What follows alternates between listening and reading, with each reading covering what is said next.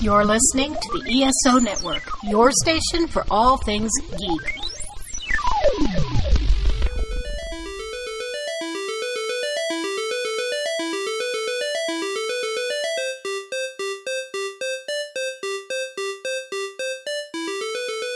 All right, everyone. Hello. Hello. So yeah, It is after Thanksgiving. We made food. Yes, we did. We made our own Thanksgiving dinner. Yeah. It was Martha relatively successful. Made a turkey. We did. And I made some artichokes. And we had mashed potatoes and stuffing and gravy and canned cranberry sauce and some bread. It was like an actual Thanksgiving. I made some dessert, no pie. I don't think we're pie people. I'm not a pie person, and you're not a pie person. No, the only kind of pie I really like is banana cream pie, and you don't like bananas, and banana cream pie is not a Thanksgiving pie. No. Like, banana cream pie is like fucking pudding. Exactly. It's not pie. It's not the same. No. I don't want apple pie. No. I don't want pumpkin pie. Ugh. I really like the smell and look of pecan pie, but I don't want to actually eat it. I want, like, if I'm going to eat pecans, I want them to be just pecans. Mm-hmm. So I like that I'm already like leaning into your space, even though we're not on our couch right now. We are on chairs.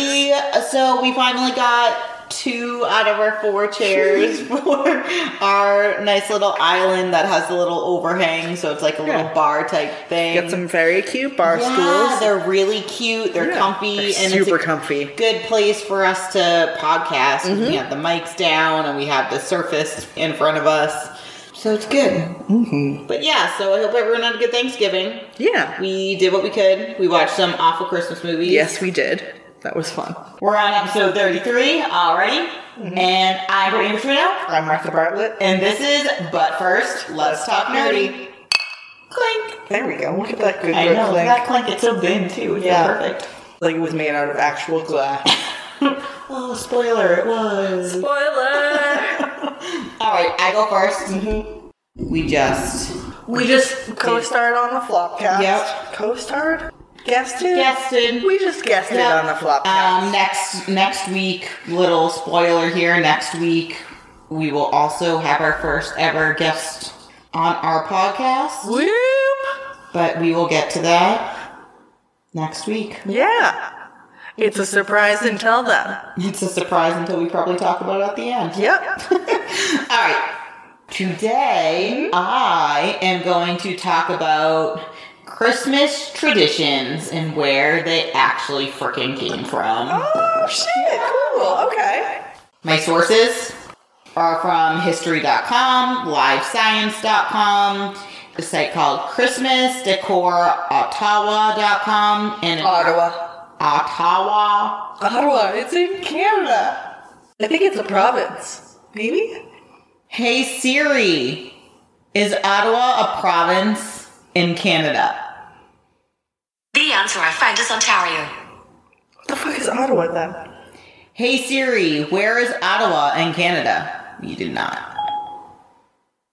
Okay, here's Ottawa, Canada. Directions. Thank you. I guess it's just a place. It does exist. It does exist. Is it Ottawa, Ontario? Is that what the ON stands for? Yes. Oh, okay. So it's just a place in Ontario. Yes. I don't know why I know about it. Just so you guys know now. Hey, I got you. You were wondering. And then an article called Christmas Tradition of Gingerbread by a Mark Carey. So, Christmas is the most wonderful time of the year. The season is full of friends, family, gift-giving, lights, decorations, cheesy holiday movies, and overall feelings of warm, fuzzy, and cheer. There are many traditions, flavors, activities, and items that just scream Christmas when you're around them. Every year, you put up a tree, string up lights, drink eggnog and cocoa, while you attempt to make a gingerbread house. You buy too many poinsettias, hang up mistletoe, sing Christmas carols. Public service announcement: don't go caroling. No one wants you knocking on their door randomly at night to have you sing out of key to them. Keep it to yourself. And leave me the fuck alone. That's actually true. Also, I'm probably not wearing a bra and probably not wearing pants, so I don't want to have to open the door. And if I open the door late at night, I'm worried that you're a serial You might get killer. tased. Instead, you're just a group of serial killers that's singing together with some sort of maybe harmony. Harmonizing serial killers. Actually, that's kind of cool. And then you watch all those movies, the classic, the cartoons, the corny ones that always end up with the Christmas miracle. And let's not forget all the presents you give and you receive. These are only a few of the things that just scream Christmas. If you celebrate Christmas, you do this every year. Even if you don't, it's crammed down your throat starting November 1st, and then there's no escape from it the moment Thanksgiving is over. We all do these things, and we do them yearly, but why? Where did some of these traditions come from? How did they start? I'm going to tell you about some of the most popular and some of my most favorite traditions that make Christmas, Christmas.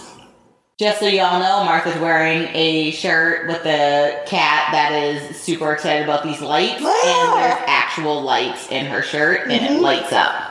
I am wearing a Chris Evans comfy sweater. Also, I kept writing Christmas, which starts with Chris, so... I'm gonna fucking throw you. Comfy Chris Evans sweater. It's a Christ Evans sweater. Yeah, I know. So, first one we are going to talk about is the Christmas tree. Muffy. Oh, Christmas tree. That's all. Any more? Do you know any more words? I was going to say, how lovely are your branches? I think that's right. It was one of those things that I learned all the words when I played it on the piano, because I have a piano Christmas book. And then immediately forgot it because... Okay, let me talk about the Tannenbaum here, and, So we are talking about the Tannenbaum. yes. I was trying to do a segue. You remember when I gave you that fun little fact about Christmas trees being grown in every single state? Oh, I hate you. God damn. I found that out today when I was researching. Oh, man, that's so annoying. To understand what we're talking about, you're gonna have to go listen to the Flopcast. Yeah. Alright, so, who doesn't love a Christmas tree? This is one of my favorite parts of Christmas. A tree nowadays can be super easy too, since you can literally just pull it out of the box with lights already on it. But I always want to get a real one, from going to pick it out, to decorating it, and then of course, the smell. This scent is probably my favorite scent of all time, and it's one of the best reasons to get a real Christmas tree. But why do we chop down thousands of trees every year to put them in our house for about 3 weeks for them to die and then make a mess? So Doesn't make me feel super great about that. remember, they specifically grow and people specifically have jobs because of this. Mm-hmm. My good friends, the Costanzas in Massachusetts. That's the Oh, Christmas really? tree farm that my parents That's went fun. to. Mm-hmm. They have a golden retriever that's also employed there that wears a Santa hat the entire time. I know. I fucking know. It's the best. He sits in a sleigh and you can take pictures with him. Okay. So, the history of Christmas trees go back to the symbolic use of evergreens in ancient Egypt and Rome, and continues with the German tradition of a candlelit Christmas trees, first brought to America in 1800. Long before the invention of Christianity, plants and trees just remained green all year round, had a special meaning for people in winter. Just as people today decorate their homes during the festive season with the pine, spruce, and fir trees, ancient people hung the evergreen boughs over the door and windows. In many countries, it was believed that the evergreens would keep away witches, ghosts, evil spirits, and illness. Boo. I mean, illness. Who knows? Maybe if we had Christmas trees all year round, we wouldn't have coronavirus right now. In the Northern Hemisphere, the shortest day and longest night of the year falls on December 21st or 22nd, and it's called the winter solstice, if you didn't know that. Many ancient people believe that the sun was a god, and that winter came every year because the sun god had become weak and sick. They celebrated the solstice because it meant that at last the sun god would begin to get well. Evergreen boughs reminded them of all the green plants that would grow again when the sun god was strong and summer would return. I'm going to posit a quick theory here and say maybe the sun god didn't get weak, but he got sick of you and he needed a fucking break. That's true. Mm-hmm. And he was like, well, I'll be able to deal with you in like fucking 3 months, but until then, please stay away from me. Or we were just farther away from the sun. Or science. Oh, COVID is real. Science. All right. So the ancient Egyptians worshipped a god called Ra, who had the head of a hawk and wore the sun as a blazing disc in his crown. At the solstice, when Ra began to recover from his illness, the Egyptians filled their home with the green palm rushes, which symbolized for them to triumph life over death. And then the early Romans marked the solstice with a feast called Saturnalia. I was getting there. You got it. I just also got it at the same time, like a dickhead. In the honor of Saturn, the god of agriculture. The Romans knew that the solstice meant that soon farms and orchards would be green and fruitful. To mark the occasion, they decorated their homes and temples with the evergreens. So in Northern Europe, the mysterious Druids, the priests of the ancient Celts, also decorated their temple with the evergreen boughs as a symbol of everlasting life. The fierce Vikings in Scandinavia.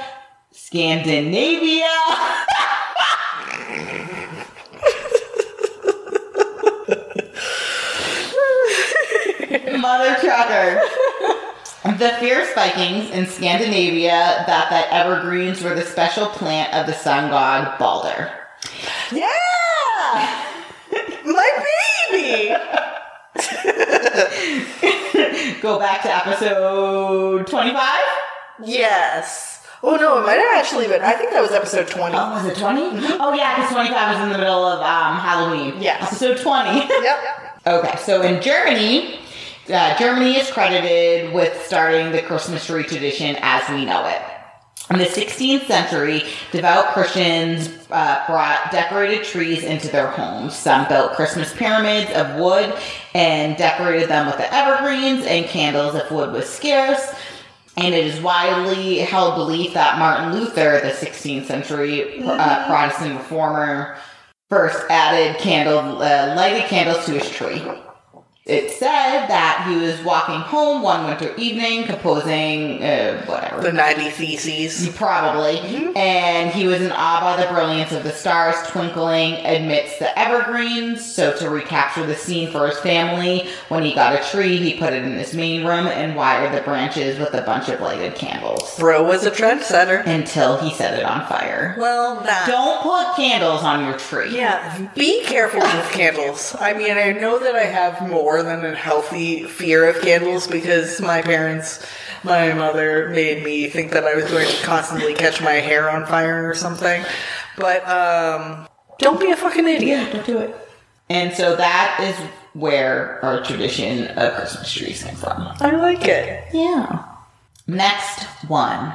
Santa Claus. Santa Claus.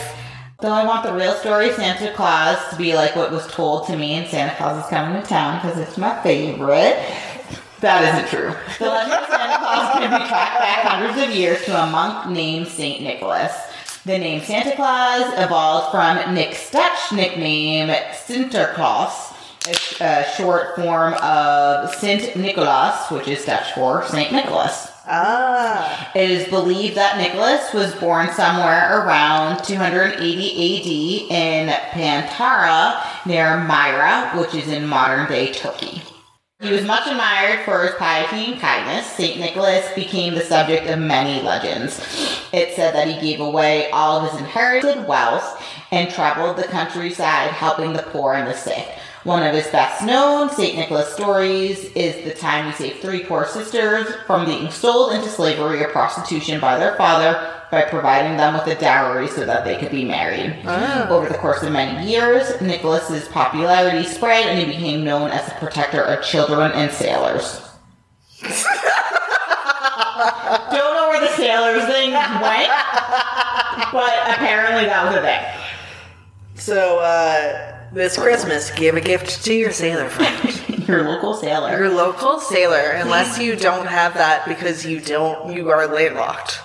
His feast day is celebrated on the anniversary of his death, which is December 6th. This was traditionally considered a lucky day to make large purchases or to get married. By the Renaissance, St. Nicholas was the most popular saint in Europe, even after the Protestant Reformation. When most of the saints began to be discouraged, St. Nicholas maintained his positive reputation, especially in Holland. And the story of St. Nick saving the 3 poor sisters, which will lead us to our third Christmas tradition. Ooh. Christmas stockings. Oh. If you have a fireplace, even if you don't, you always need to find a place to hang those stockings. Mm-hmm. Little side note. I had the same stupid Christmas stocking with this stupid little puppy on it at my parents' house. That's really cute. Yeah, my mom and my dad both have a red one with Santa on it. And then my sisters have, I think, like Donald Duck and Mickey or something. And then I have a little stupid puppy. Aww. As mentioned above, the tradition ties in with St. Nick, so the story begins with a nobleman who lost his wife after she died from a long and painful illness. The widower was left to raise his 3 daughters alone, and they soon ran out of money because of some bad investments. At the time, women without a dowry were unable to marry, and as a result, may have had to enter into prostitution to make a living. The impoverished father and his daughters were fearful that that is what would become of them. Enter St. Nick. He heard of the family's plight and decided to discreetly help them. Donald E. Dossie wrote in his book, Holiday Folklore, Phobias, and Fun. Ooh. I don't know where the phobias come in there, but it's fine. Holiday phobias. That's the part of the book that I am desperate to read. That sounds so good. He says, to save the girls from prostitution, the good Bishop Nicholas secretly left bags of gold near the chimney for them, one at a time. Their gifted gold fell into a stocking that was hanging near the chimney to dry. That's where the tradition comes from. Mm-hmm. Then, according to the legend, the father of the daughters ended up catching St. Nicholas leaving with the gifts one night while the rest of the house slept. St. Nicholas begged him not to tell anyone, but word of the bishop's compassionate act was soon spread. The tale ends with all 3 daughters finding husbands, getting married, and living happily ever after. In fact, they were so well off, they could afford to support their father, who also lived happily ever after. Not so happily that they got to be single, but happily ever after that they didn't have to. Yeah, see, here's the problem. Single, death sentence back then. I know. Single, sex worker. Which is not a problem if you're a sex worker. But sex workers... Ideally by choice. If you're a sex worker not by choice, then that is bad. Yeah. And we would like to help you. I'm too poor to help you, but we would like to help you. I'm also too poor to help you, but like... I would like to be the sugar mama of all the sex workers, but I can't even be the sugar mama to myself. If somebody could give me a giant pile of money, then I would just give it to people who deserve it. But I don't have a giant pile of money on my own. No. And earning it on my own is going to take me a very, very long time. I will die before that happens. And also most of that pile of money. So. Next one. Plants, and more plants. Plants.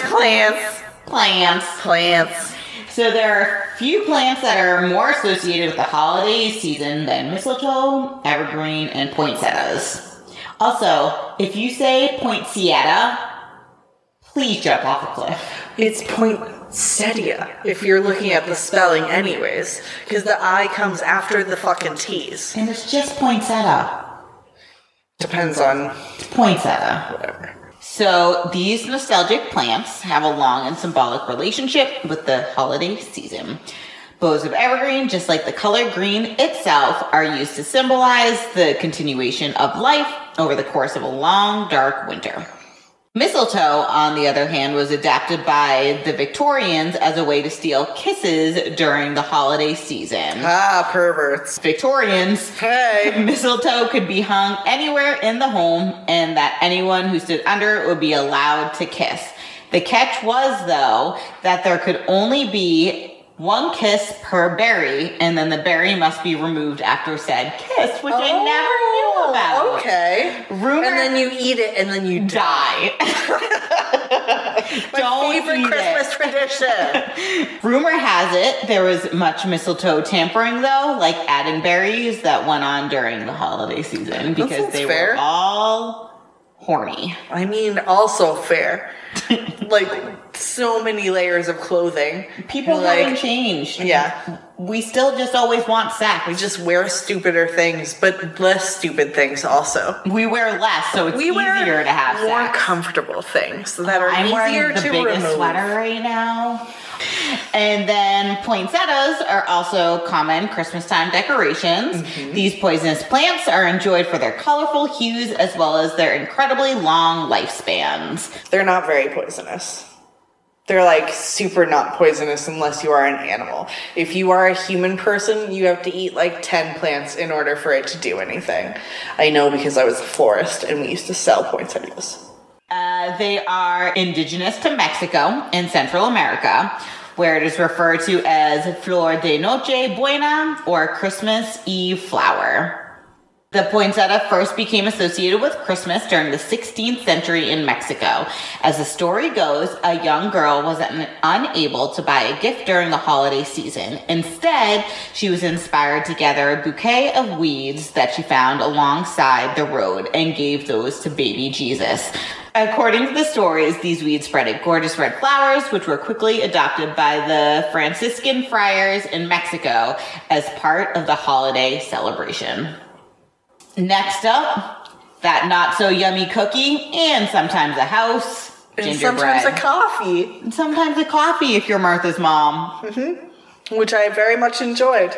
Listener Martha's mom, we just got the coffee machine out of my car. I don't think she's made it yet. Not yet, but I'm sure I'll like it. All right, so gingerbread is a popular Christmas treat all over the world in many different forms.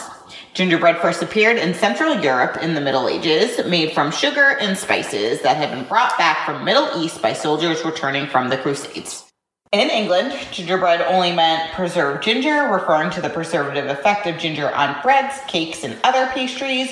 It wasn't until the 15th century that gingerbread referred specifically to the sweet cake made with Treacle. What's treacle?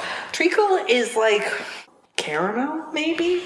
Hey Siri, what's treacle? Treacle is any uncrystallized syrup made during the refining of sugar. The most common forms of treacle are golden syrup, a pale variety, and a darker variety known as black treacle. Should I keep going? Yes, please. Black treacle, or molasses, has a distinctively strong, slightly bitter flavor and a richer color than golden syrup. Golden syrup treacle is a common sweetener and condiment in British cookery, found in such dishes as treacle tart and treacle sponge pudding. of Great British Bake Off? Yeah. Yeah, that's literally where I was going to say, like, I know about treacle tart because of, I think, also it was maybe mentioned in, like, the old Narnia books where they were talking about something that they liked. Mm-hmm. Yeah. Do you like how she asked if she wanted to keep That was going? really cute. I don't think my Siri is ever that nice or polite. Are you just a bitch? Mine is just English. She should still be more polite than us. Well, Cute I guess little not. Irish Siri. It's like, I'll colonize you. And I'm like, no. What did I do? Oh shit. So 15th century was when gingerbread was referred specifically to the sweet cake made with this treacle shit and is ginger. so much older than I was expecting. Yep. But it wasn't until the 19th century that the treat became associated with Christmas. Oh, okay. So early on, gingerbread was made by monks, but by the 17th century and the 18th century, bakers began to specialize in the treat. In France and England, these bakers formed guilds and were given the exclusive rights to make gingerbread except for during Christmas and Easter. Ah. It is said that Queen Victoria and her German-born husband, Prince Albert, brought gingerbread cookies in vogue when they included it in their German Christmas traditions they adopted, like the Christmas tree and the Yule log. In the mid-19th century, it's then that the gingerbread cookies became associated with Christmas. So Fascinating. So even though it's been around Yeah. for a long time, it is still more recent that it's But been it all associated kind of with came Christmas. in sort of at the same time Yeah. when she was like, hey, My husband is kind of German, and I like. I was gonna say, so we can thank Germans for a lot of our Christmas traditions. Thanks. Because they were the ones that brought the trees here too, and apparently the Yule log. As for gingerbread houses, they first began in Nuremberg. Got it. Mm-hmm. And There's was bad shit in Nuremberg. And was Mostly. inspired by the witch's edible house in the fairy tale Hansel and Gretel. Oh my god. Yeah. Okay. These houses were sometimes referred to as Hexenhausel, which means witch's house. I love that. I fucking love that. Also, that should be like techno genre. Hexenhausel. I would listen to it every fucking day. It's just house music and the Goosebumps just mixed together. Bark, bark, bark, bark, bark. Bringing it back. I'm just going to mention it every time. That's my new thing. Sorry. Norman Osborn's hair. It's your fault. Out. It's now. Bark, bark, bark, bark, bark. It's better with my Chris Evans anyway. It's much more my thing. I don't hate it as much. Shit. All right. As for the decorations on the houses, they became more and more intricate as techniques evolved. Before commercial candies were available to use for decoration, artists were hired to stencil and gild the houses. Cool. They took on a cheery tune and became a popular staple when gingerbread became part of Christmas. Aww. All right. I wish I liked gingerbread. I know, me too. So I like decorating shit. I think I'm going to like decorating them, and then I go to decorate them, and I'm like, this is so annoying. It's messy. It's messy, and it's just, yeah. And the candy is gross. And I want to eat it while I'm making it if I'm going to do it, and it's disgusting. No one wants fucking gumdrops. I was going to say, ugh, gumdrops. So gross. All right, last one I'm going to today. Counting down the days until Christmas, the Advent calendar. That's cute. We have an Advent calendar for our cat. We have two. We have an Advent we have a counter, and then we Yes. have an Advent calendar for your cat. Which will have some like seaweed things and fishy things. Gross. We'll see if she'll eat any of it. Like, I don't understand why you're so bad at eating some things when you'll eat literally anything, Yep. including anything plastic. Just that sigh is going to be my text tone. All right, so the Advent calendar, it originated from the Advent season of Christianity, and that is determined by the feast day of St. Andrew, which is November 30th, with the closest Sunday becoming the first Sunday of the Advent. 3 more Sundays follow, each focusing on the upcoming celebration. So that is the Advent season. In 19th century, the tradition of marking the days until Christmas with chalk or lighting candles was common practice. I thought you were going to say chalk, and then I was like, chocolate? And then I was like, that chocolate does kind of taste like chalk. And that's where my thought process went. I thought you would appreciate it. Like, it is pretty gross most of the time. Jesus. But counting down the days until Christmas on an Advent calendar ignores St. Andrew tradition and simply begins on December 1st. Because no one fucking cares. Yes. The first printed Advent calendar originated in Germany. Huh? Jesus, Germany. I know. In the early 20th century with Gerhard Lang. So, but his mom made him a calendar with 24 small candies attached to the cardboard. Each of them he would open a day before Christmas. Lang grew up to operate the Raichhold and Lang Printing Company, where he printed the first Advent cardboard calendar with 24 little pieces. A few years later, the company printed the first calendar with the little doors that everybody loves to open. Though paper calendars are still popular, Advent calendars have come a long way. You can find them in all different versions, created from a different variety of materials. There's fabric, wood, string, and then there's also, you can find different surprises behind the door, whether it is a little piece of candy or a decoration, or if you're me and you make your own Advent calendar, it's a different extra workout to do for the day. You're such a nerd. That's so cute. I was thinking that I was like, oh, you know what would be cool? An advent calendar that was all nips, but things that I like. Right? That would be fun. All right, so that is my last topic. I could go on all day about different topics, different traditions, and where they actually came from. But I did find it very interesting because I didn't learn a lot while I was looking it up. Fair enough. So, there it is. There we go. What are some of your favorites? Yeah, what's your favorite? Let us know what's your favorite, even if it's not a legit tradition. Like, everybody has their own traditions. What's your dumb tradition that your family has decided to do? Stupid-ass tradition you do every year. I want to hear about it.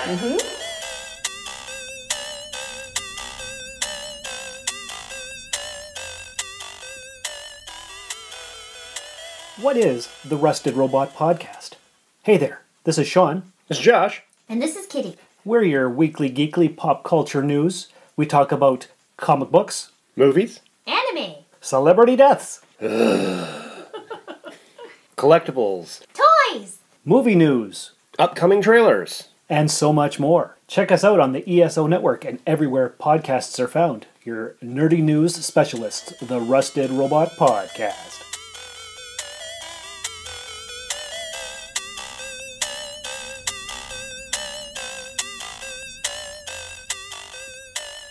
So, for my first actual Christmas topic, I am going to be talking about the Muppet Family Christmas special. Fun. Yeah. I haven't seen this one in a long time.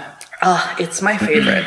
So Muppet Family Christmas came out in 1987, and my sources for this were fandom, Wikipedia. I watched it on YouTube, and if you want to watch it, you can watch it in full on YouTube. You can also watch Santa Claus is Coming to Town full on YouTube. The official version that you can buy for Muppet Family Christmas has a ton of nonsense cut out because of legal shit. Yep. And that's dumb, so fuck that noise. Just watch the free one on YouTube. And the free one on YouTube has every piece of it. There you go. And then there was also an article that I took like one quote from that was, "Is A Muppet Family Christmas the best holiday special ever?" by Will Jones. Okay, so everybody knows A Muppet Christmas Carol, because everybody knows A Christmas Carol. You know, it's one of those stories that has legs, which is why fucking Dickens wrote it.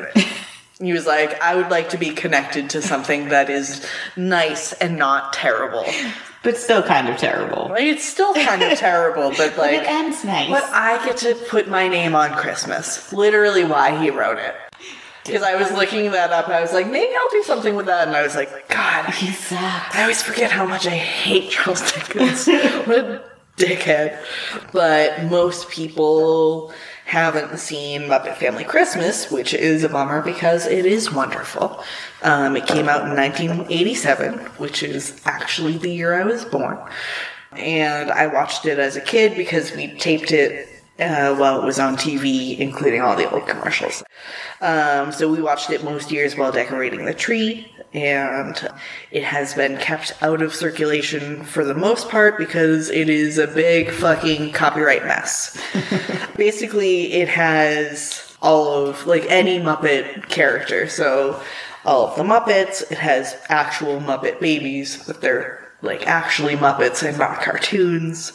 It has all of Sesame Street, and it has Fraggle Rock. Oh, I know. Fraggle Rock. I know.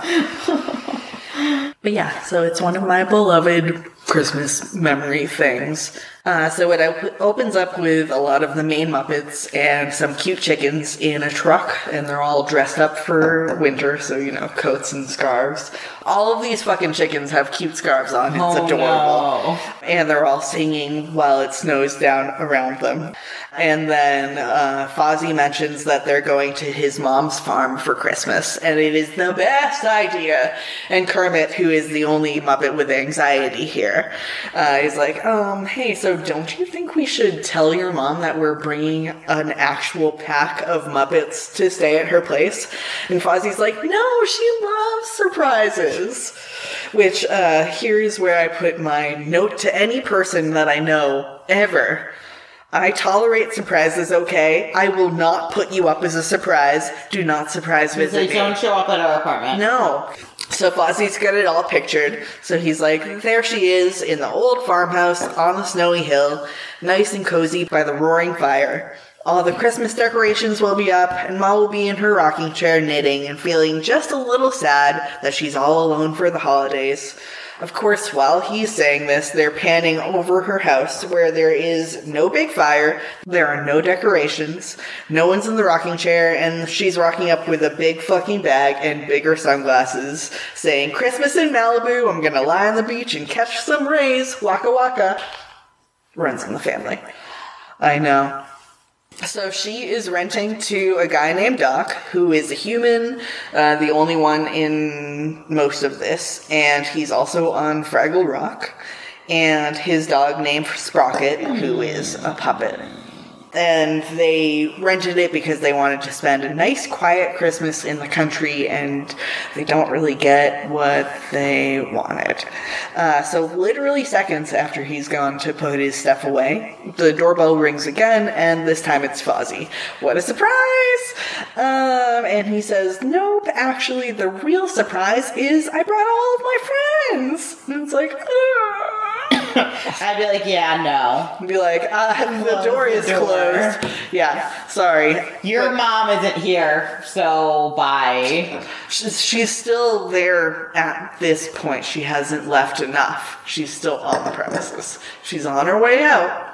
But I don't know. Some people love their children enough to like be like this. Martha and I won't have kids. Yep. Anyhow, so a literal parade of fucking Muppets goes through the door. They're warned about the icy patch, which is right at the like beginning of the door. Most of them slip. Which most of them slip on, so like half of them awkwardly slip while they're walking through, which is a little less funny when I'm talking about it, but I'm sure you can picture a ton of Muppets fucking slipping, and their little Muppet feet going up from, it's like, okay. You didn't have feet a second ago, and now you have them because you slipped. It's fine. And Doc calls down from the top of the stairs, and he's like, remember my nice, quiet Christmas in the country? And then he warns his dog not to mess with any of the Muppets, because they could be from outer space or something, because, to be fair, he does deal with Fraggles. Mama Fozzie says, actually, they're from television. And I'd be like, I want my money back. Yes, please. I think so. I think she was paying him to watch the place while she was gone. Yeah. But also, I'd be like, then never mind. But I'm also charging you 50% because this is a late cancellation. yeah. Which is actually what I charge. No, that's people fair. Late cancel. If you book me up and then on the day you decide to cancel, you have to pay part of it because I could have taken someone else. Yeah, and then Mrs. Fozzie also tells him, you think you're disappointed. I just took 3 months of surfing lessons for Zip. And if I was her, I also still would have left. Yeah, I'd be like, I need to surf. I've been like, don't burn the house down. Mm-hmm. You know where the decorations are. It's fine. But yeah, she tolerates everybody remarkably well and is like, okay, well, I guess we'll figure this out. And Moms.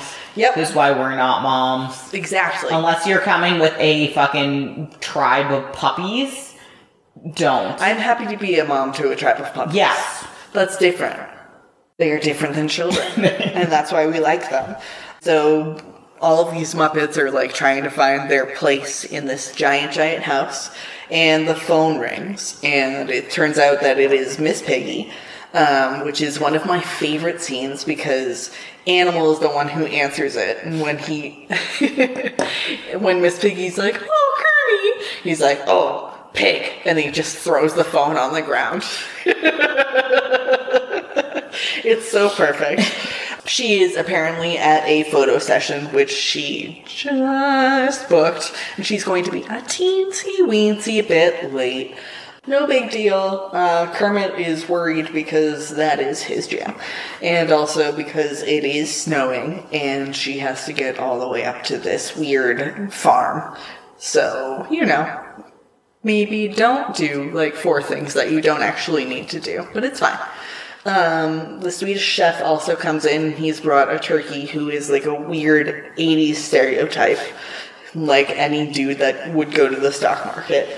The Muppets hustle all the chickens somewhere else, and Gonzo's like, you know that you're like a turkey, right? And you are gonna get cooked and stuff. And he's very, very self-assured and is like, no, everything's gonna be fine. That's not why I'm here. I was invited for a nice vacation by the Swedish chef. Gonzo's like, okay.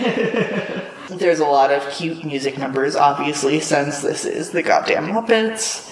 Rolf arrives and meets Sprocket, and they communicate with actual barking. Sprocket actually is, like, genuinely barking, and then Rolf is like, bark, bark, woof, woof, woof, woof, woof. Bark, bark, bark, bark, bark. Bark, bark, bark, bark, bark. And then they have, like, a nice conversation, even though this is how it comes out. Then Rolf bops up to the piano and is like, it's super out of tune. And is like, I love out of tune pianos. Like, I love you. You're cute. And they both sit by the piano while he starts playing. And meanwhile, outside, Fozzie is building a snowman, and the snowman comes to life to sing with Fozzie, because that's how this sort of shit goes. But yeah, so the snowman comes to life, and he's singing with Fozzie, and Fozzie's like, hey, we have some pretty good harmony. And then they make some really terrible jokes to each other, and they're like, we could have a bit together, we could do a comedy thing together where we sing also. This is also the reason that for many, many, many years, I thought that song went, there's a birthday party at the home of Fozzie Bear. So, it's fine. No thank you, Muppets. What the fuck? No, Martha! That's the lyrics there, and then I had to shit. hear it in real life, and it's like, oh, everything is disappointing. I don't care about farmers. Fozzie Bear is great. But yeah, so the snowman and Fozzie do a little bit of a bit together, and Fozzie is psyched and runs into the house to tell Kermit all about it, and they are interrupted by Miss Piggy calling on the phone again, where she's like, oh, Kermit, I'm doing some more Christmas shopping. Just a little bit of last-minute Christmas shopping before I come. And it's like, it's starting to get snowy out there, and Kermit is obviously worrying because it has been snowing since the movie started. And Miss Piggy's like, well, I'll get there when I get there. And in this situation, I am both Kermit and Miss Piggy, and I fucking hate it so much. I'm like, but I'm also the person who's like, well, I didn't do my Christmas shopping until right now. So Miss Piggy's off doing her shopping and not worrying about getting anywhere because that's who she is. And Kermit is worrying about everything because that's who he is. Yep. Elsewhere in the house, the Swedish chef has been tricked by the Christmas turkey into believing that Sprocket is actually an even bigger turkey. Yeah. So Doc is like, no, Sprocket is a dog, and the turkey is a turkey. You cannot Cook my dog. You cannot cook my dog. Are you fucking kidding me? Yeah, and meanwhile, there's a weird thing where the turkey is hitting on one of the chickens, Camilla, who is Gonzo's girlfriend, but that's not really important to any of the rest of the plot, and I also don't care about it, so hey. But yeah, the two kind of ongoing plots, and I use that term very, very loosely here, is Miss Piggy is at home and we're worried, and also the Swedish chef is dealing with his turkey issue. And then the rest is just family being around each other and doing family things. Like the next scene where Scooter stumbles on Scooter, who I completely forgot about it, and then looked up and was like, oh my god, Scooter! You goddamn nerd! How cute. But yeah, he stumbles upon home movies of the first Christmas that the Muppets ever spent together. So they sit down to watch it, and it has the Muppet babies, but it is actual, like, Muppets of them, not animated, singing some Christmas carols while the fully grown characters give commentary over it. At the end, when baby animal rips through a gift box in the home movie, the fully grown animal tears through the actual screen. And then they hear something outside. And it turns out that it is carolers. Please remember what I talked about earlier about Christmas caroling. Yes. So the only difference is if you are actually a Muppet, you can Christmas carol. But if you are not an actual Muppet, even if you're a person who voices a Muppet, that's not the same. So understand that distinction. Doesn't matter if you bring your own Muppet. If you're not an actual Muppet, you can't pull this off. Don't do it. Just don't Christmas carol. Stay home. Me. I will tase you if you come Drink to my at your house. Like a normal person. God. Ugh. Or be tased. Yeah. But actually, so the carolers in this one are all of the people from Sesame Street. And yeah, basically, there's no reason for them to be caroling up here. They just are. And then everybody gets invited in to join them for Christmas. So everybody just stays. The count is there. 1. When it's snowing later, and there's Kermit is really worried. Count is counting all of the fucking snowflakes. Just like that. 1. 2. Yeah, it's like there's a stupid. I think I might have said this before because I think we've talked about the count before. But there's like a video of me when I'm like 2 or 3, and my sisters. And we all have blankets on, and the count singing his like song, and we're like dancing around the living room. That's so cute, and and I have like little stupid pigtails in my hair. Oh my god, that was really cute. I'm mad about that. But yeah, so during this, while all of the caroling is happening, the Swedish chef manages to nab the turkey, who tries to get out of being cooked by claiming that he's a different animal altogether. But the Swedish chef isn't fooled this time, and he starts to... Does the turkey talk, or does the turkey just gobble? The turkey I can just imagine it being like... And the cook being like... Talks, the chef and like, he has like a super annoying, like kind of New Yorky 80s accent, and like sunglasses and one of those little fucking hats, like a Stanley cap or whatever the fuck they're called. He's very annoying the entire fucking time. But yeah, so he, the Swedish chef is trying to start to take measurements to figure out, like, what sort of a, like, pot he's gonna cook him in, I guess. And then the turkey's like, but actually, have you thought about instead cooking this bird? And he points at fucking Big Bird. He's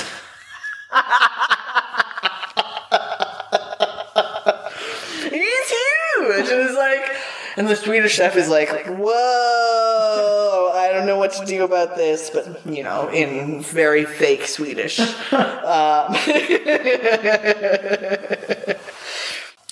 The weather is getting worse.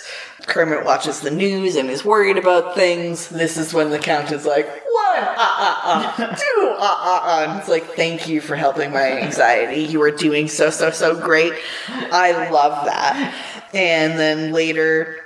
Fozzie and his mom are working to figure out all of the sleeping arrangements for the guests, which, Jesus fucking shit, that sounds like actual misery. They'd be like, have fun, I'm going to bed. Be like, I'll be on Malibu. Yes. If I have to stay here, I'm locking the door, I'm lighting some candles, and sitting in my bathtub. With my headphones on. And I expect you to bring me some fucking food at some point. This is my house. That's my thing. But yeah, so they're trying to figure out all of the sleeping arrangements. So there's like bunk beds and all of like these other weird things.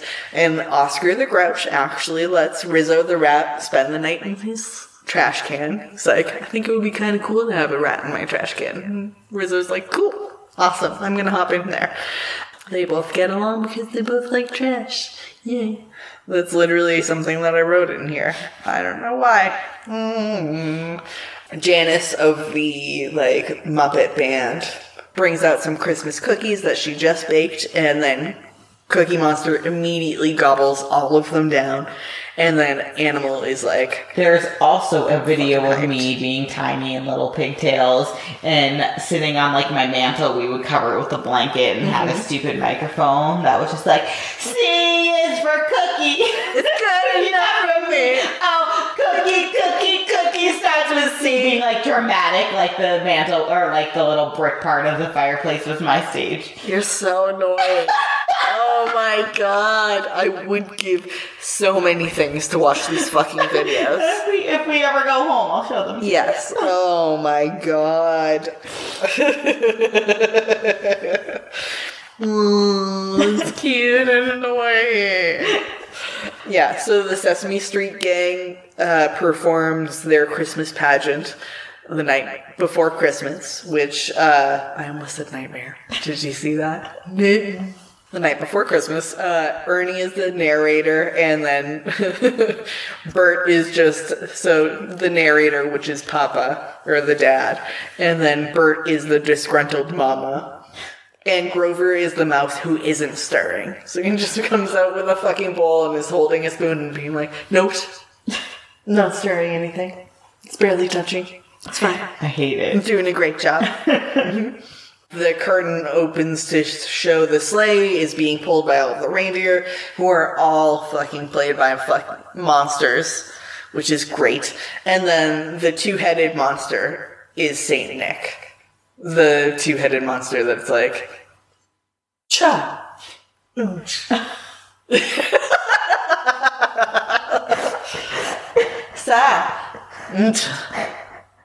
Santa.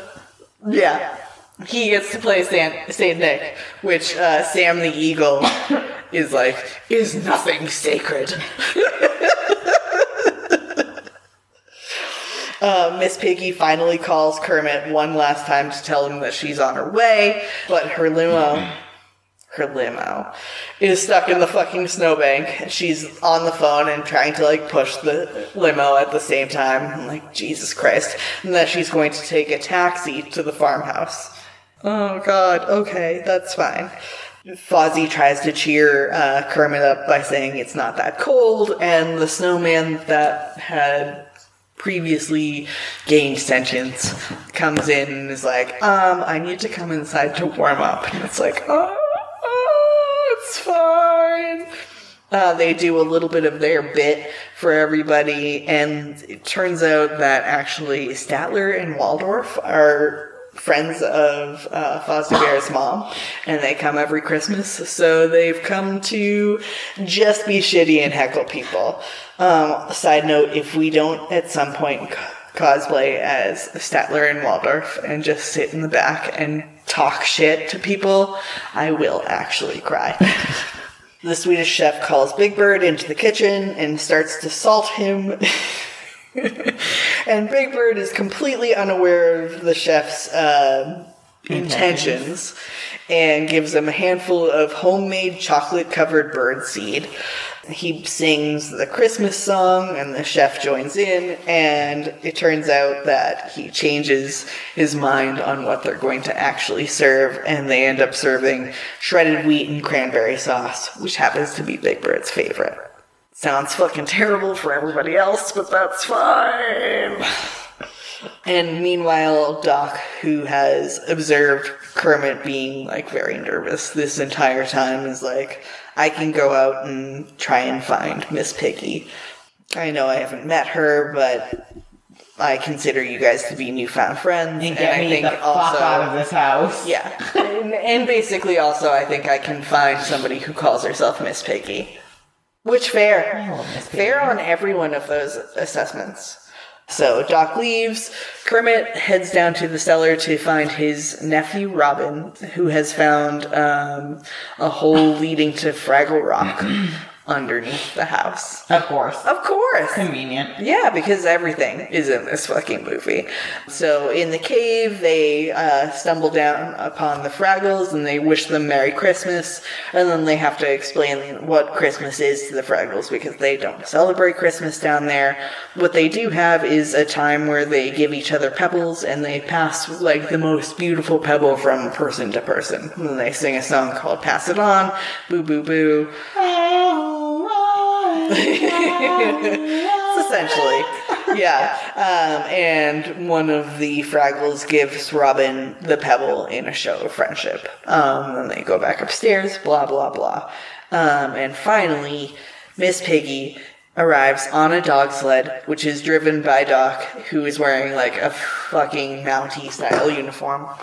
She bought this outfit for Doc she's like, I just figured that I might need this outfit. And then he showed up and rescued me. So I was like, hey, now you have to wear this so that I can make my grand entrance.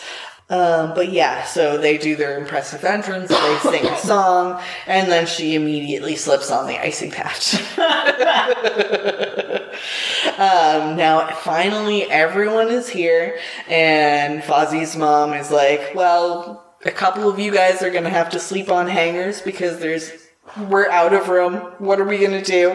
And Gonzo and Animal are like, this is awesome. We've always wanted to sleep on hangers. This is one of my favorite interactions in this movie, but probably in any movie, where Fozzie's mom is like, okay. And then she turns to Fozzie and is like, they're weirdos, Fozzie. And he's like, yeah. And she's like, but they're nice weirdos. It's like, yeah. And whenever, it's one of those quotes that sticks in my head whenever one of our dumb weird friends does something particularly sweet. And I'm like, oh, but they're nice weirdos. Yeah, so now you have basically the entire fucking Muppet family present. So they sang a medley of Christmas songs, and everybody except for Oscar, who doesn't want to sing, gets a chance to sing at least one line, including the snowman, and, me. Yep. Me. Yes. Me. He gets to sing a good line in this one. In the 12 Days of Christmas. He's a baby. That the Muppets sing, because I have that version of the 12 Days of Christmas. He's that's his line. So they do a medley of Christmas songs, and during the medley, the Fraggles come up to watch, kind of in the background. They're, peeking their heads over and being like, oh, I guess this is what Christmas is. Blue, blue, blue. Yay. And once they finish singing, Fozzie's mom puts up his stocking on the mantle, and Fozzie's like, I'm a grown bear, and I don't need my stocking hung up anymore. And she's like, I can put it down. And he's like, no, you can leave it up there. It's fine. What if Santa comes? And then Kermit gives Miss Piggy his gift to her, which is a mink, which is not a mink coat, but actually Maureen the mink, who is Miss Piggy's biggest fan.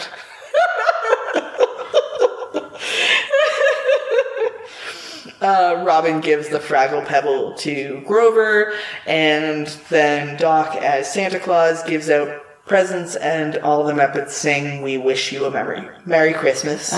A Merry Christmas. We wish you a Merry Christmas.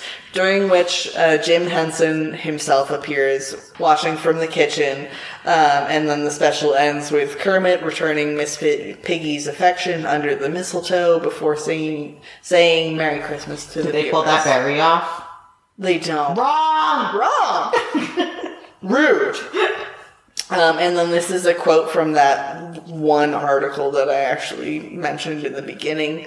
A Muppet Family Christmas was the final full-length Muppet production completed before Jim Henson's death in 1990. Which I was like, oh, I didn't realize it was so early. Mm-hmm. The last 10 minutes or so of the special consists of an extended sing-along from the entire cast. Right at the end, Henson himself, along with Sprocket, peers out of the kitchen and says, well, they certainly seem to be having a good time out there. I like it when they have a good time. He then laments that he and Sprocket are going to have to clean everything up.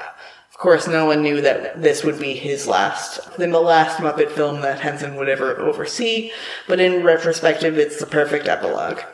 So yeah. It is my favorite Muppet special, probably ever. And we know a lot of nice weirdos out there. I guess. Yeah. Maybe. Occasionally nice. Not so nice that they're boring, which is the most important thing. But yes. So that is perfect. Mm-hmm. All right, everyone. All Thanks right. for joining us, episode 33. Yeah. This will be the second week in December that this comes out. So we'll be having plenty of holiday cheer. Yes, we will. Christmas tree will be up by then. Yes. Be a good time. Doing what we can here in Vegas since we can't go home. It's all right. We're making it work. We're wearing all of the Christmas shit. All the Christmas shit. Exactly. All right, everyone, stay safe. Please continue to wear a mask. Hopefully Wash your hands. things will clear up sooner rather than later. If you think it's not safe, don't go Don't home. do it. Don't. It's not worth it. It's not. So, all right. Make sure you check us out on Instagram. You can find us at the first Let's Talk Nerdy. I always hate that. The stupid extra at symbol fucks it all up. At thefirstlet'stalknerdy.com. And then, of course, please rate, review, subscribe. I know we say it every time. It really, really, really does help. So if you're listening to this, If you're feeling particularly generous because of the this Christmas holiday season, but also you have no money. and you have no money, this is a free way to help us on out by giving us a nice little review and a nice little 5-star and subscribe on Apple iTunes. Even if you don't listen on Apple iTunes, but you have Apple iTunes, you can still do so. Yeah. But you can find us on Spotify. You can also find us on the ESO Network and on Podbean. And otherwise, we will see you next Tuesday.